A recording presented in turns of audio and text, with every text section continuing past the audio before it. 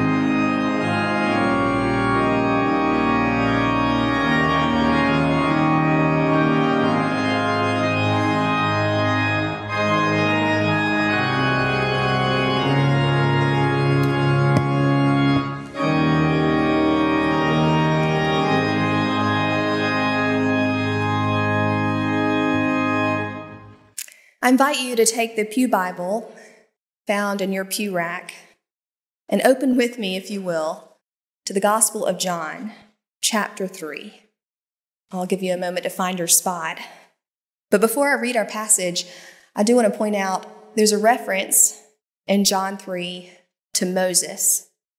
And in case you're curious, I'm not going to address this in my sermon, but in case you're interested in knowing, there's a passage in the book of Numbers about Moses, where he has a serpent, probably a sculpted serpent, on the top of a tall pole. And when he holds it up, the Israelites in the desert, if they get bitten by a snake, if they look up to that pole, then they'll be saved. They'll be healed. So that is referenced in our passage. Looking at John 3, verses 1 through 17. Listen to God's word for the church today. Now there was a Pharisee named Nicodemus, a leader of the Jews. He came to Jesus by night and said to him, "Rabbi, we know that you are a teacher who has come from God, for no one can do these signs that you do apart from the presence of God." Jesus answered him, "Very truly I tell you, no one can see the kingdom of God without being born from above." Nicodemus said to him, "How can anyone be born after having grown old? Can one enter a second time into the mother's womb and be born?" Jesus answered, "Very truly I tell you, no one can enter the kingdom of God without being born of water and spirit. What is born of the flesh is flesh, and what is born of the Spirit is spirit. Do not be astonished that I say to you, you must be born from above. The wind blows where it chooses, and you and I hear the sound of it, but you do not know where it comes from or where it goes. So it is with everyone who is born of the Spirit." Nicodemus said to him, "How can these things be?" Jesus answered him, "Are you a teacher of Israel, and yet you do not understand these things? Very truly I tell you, we speak of what we know and testify to what we have seen.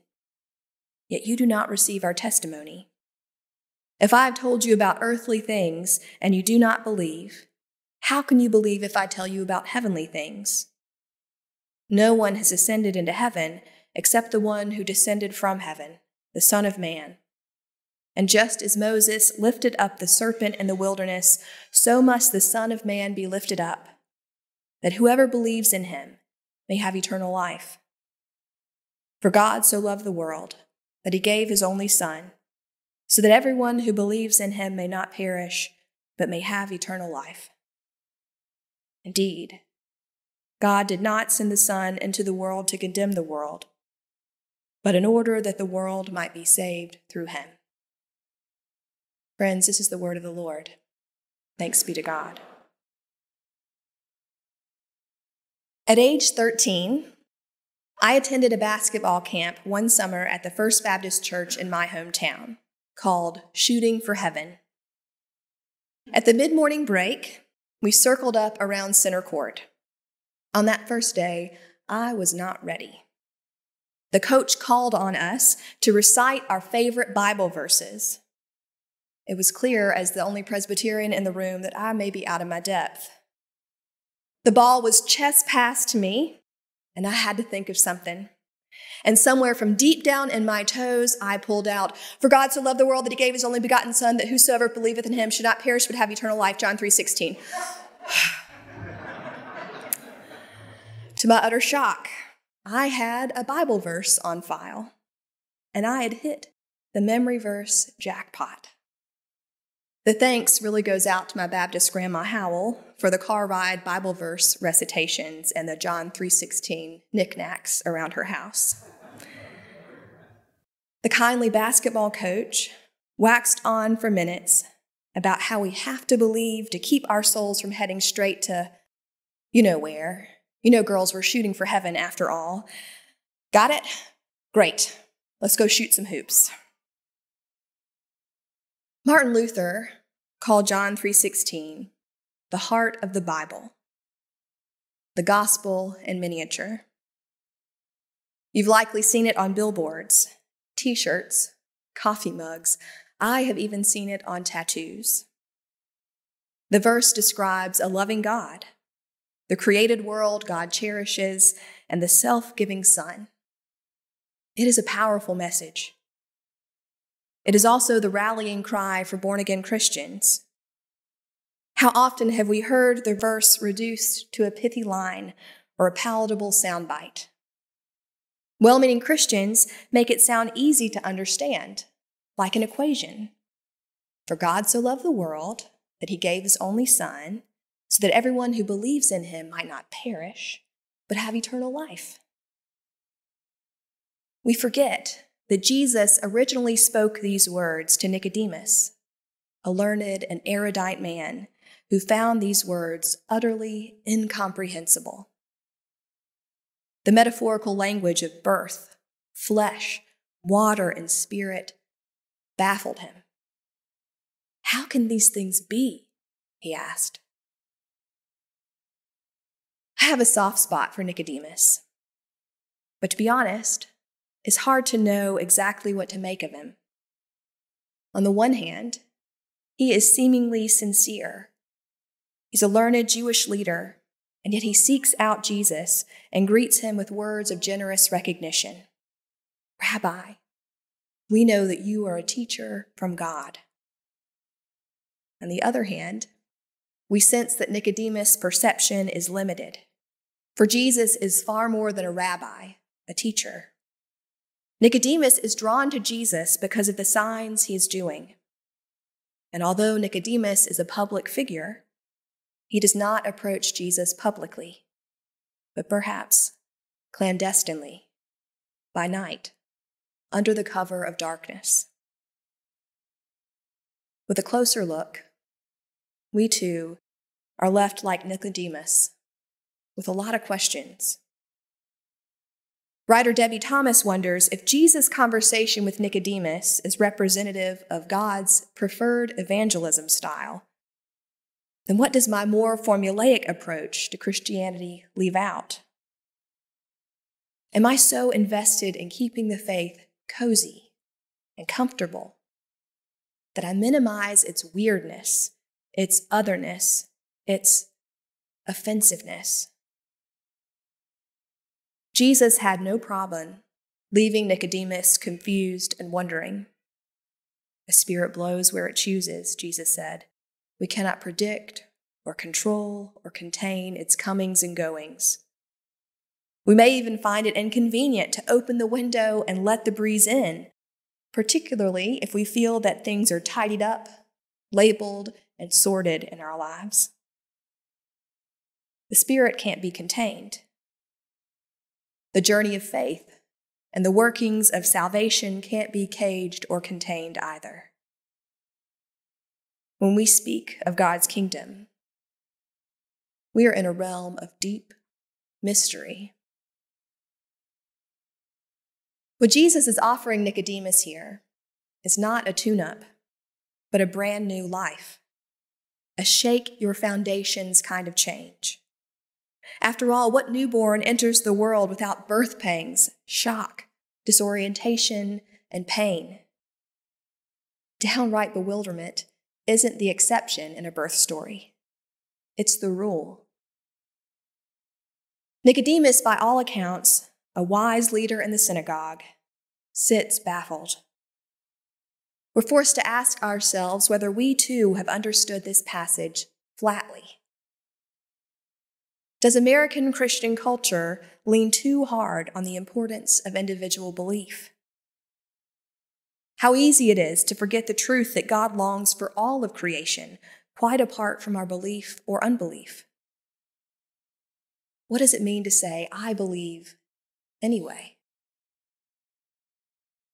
Growing up, my brother Jeff was the only one among Doris Howell's 4 grandkids that did not get a believer's baptism.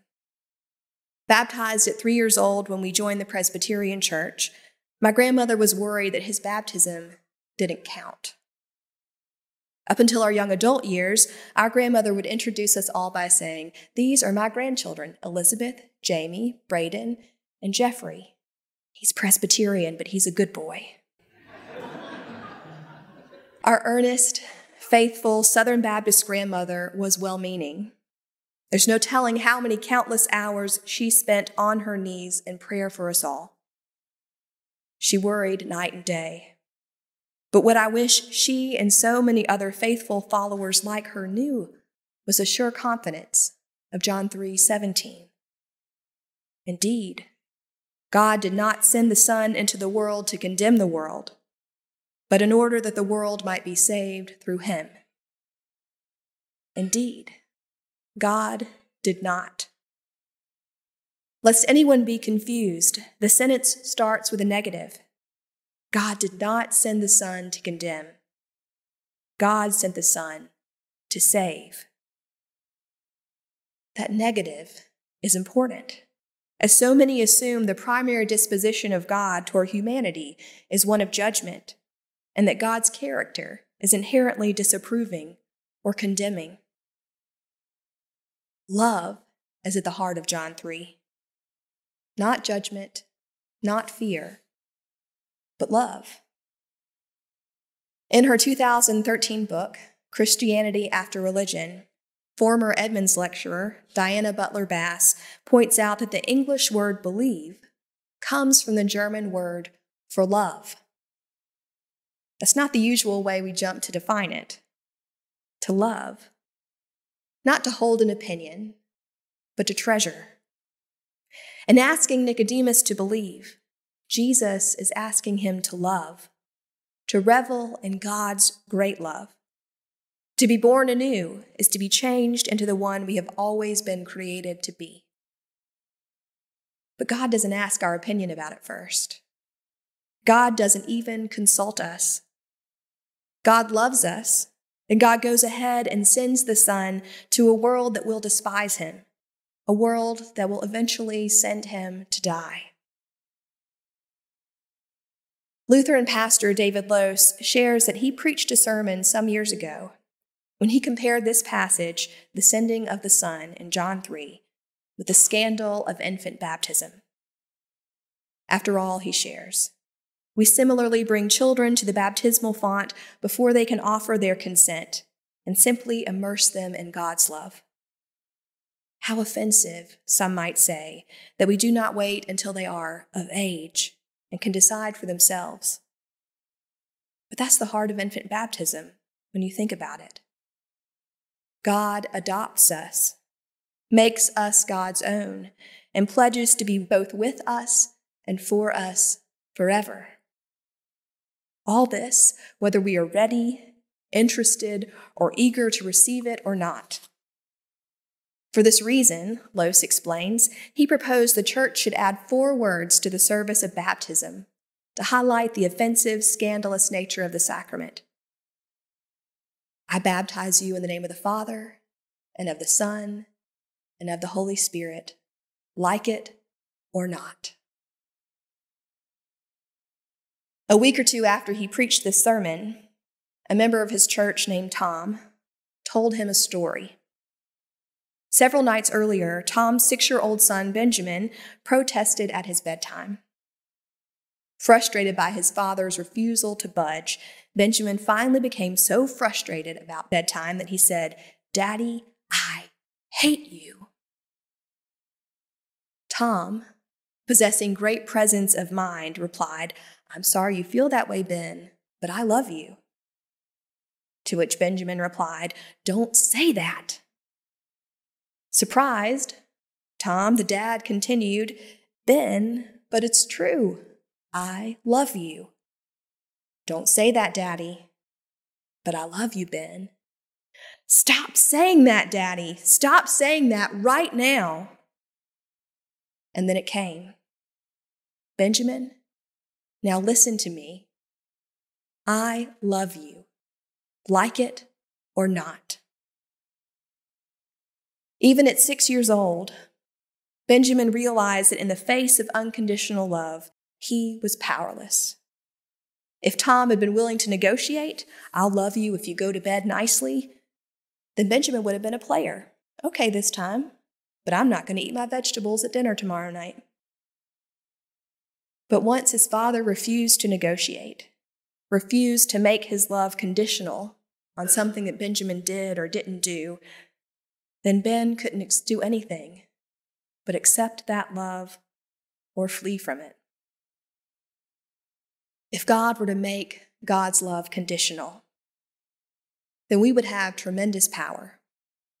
Then we could negotiate. We could threaten to reject God's love. We could even tell God to get lost. But when God just loves us, steadfastly and unconditionally, and sends God's Son for us, then there's nothing we can do about it. God, in Jesus, has made that decision, a decision that is for us, no matter what. If that's not good news we need to hear right now, then I don't know what is. It is clear in John 3 that there's nothing Nicodemus or any of us can do to secure the new birth of which Jesus speaks. Only divine initiative from above can effect it, an initiative that springs from the immense love God has for the world. That love, however, is not coercive. The gift of it can either be embraced or rejected, and therein lies the reality of judgment in John. God and Jesus do not judge. Self-judgment is in view here. To John's way of thinking, we judge ourselves by our response to God's love in Jesus Christ. Those who receive it receive new life, but those who reject it cut themselves off from eternal life, which is here and now, from the rich quality or fullness of life that comes from living, both in the present and beyond, in the unending presence of God. Nicodemus rather fades away from John 3. When we meet him again, we are left to wonder where he stands. We're left to wonder whether he embraced love and life anew, or whether it took him longer to recognize the fullness of life. Arriving in darkness, he is left to wander and wonder out into the light. Interestingly, Nicodemus, who comes to Jesus by night under the cover of darkness, may well represent the secret believers or closet Christians in the synagogue. He says, "We know that you are a teacher who comes from God." Both Nicodemus and Jesus seem to be speaking as representative figures here, reflecting a larger conversation important to believers in John's community. Those Christians, the ones John addresses, suffered expulsion from the synagogue for their confession of faith in Jesus. But not all Jewish believers confessed Jesus publicly. Some remained in the synagogue as closet believers or crypto-Christians for fear of losing their position. Nicodemus may well represent these secret believers, and perhaps Jesus' conversation with Nicodemus is a challenge to come out and be honest about who he is. Nicodemus is being challenged to cross a social boundary, to side no longer in private, but openly with an oppressed group in his society. This scene has much to teach us. Nicodemus lives in the heart of every believer who is tempted to settle down into the secure wisdom of the establishment and resist the challenge of ongoing revelation. Wondering where Nicodemus would be found today, I think he must be found any place where Christians in power relate to powerless Christians. David Rensberger writes, Nicodemus is to be found wherever one whose life is secure must face those whose life is insecure, or who struggle in the cause of God and decide to say, I am one of them. Jesus was calling Nicodemus to so much more than an altar call or a recitation of the sinner's prayer. Jesus was calling him to fall in love and stay in love. Jesus was calling him to come out of the darkness and risk the light. The work of Jesus was and is mind-bending, soul-altering work, important work, because love is important to God. Once we have been loved this fully, this completely, we are called to respond in love and to extend that love to all we encounter. Christianity in a nutshell, and the gospel in miniature. Sure sound catchy. But in the end, they don't do John 3 justice. No love as rich, demanding, costly, and free as God's love for us can ever be reduced to a formula. Second Presbyterian, finding direction by following Jesus.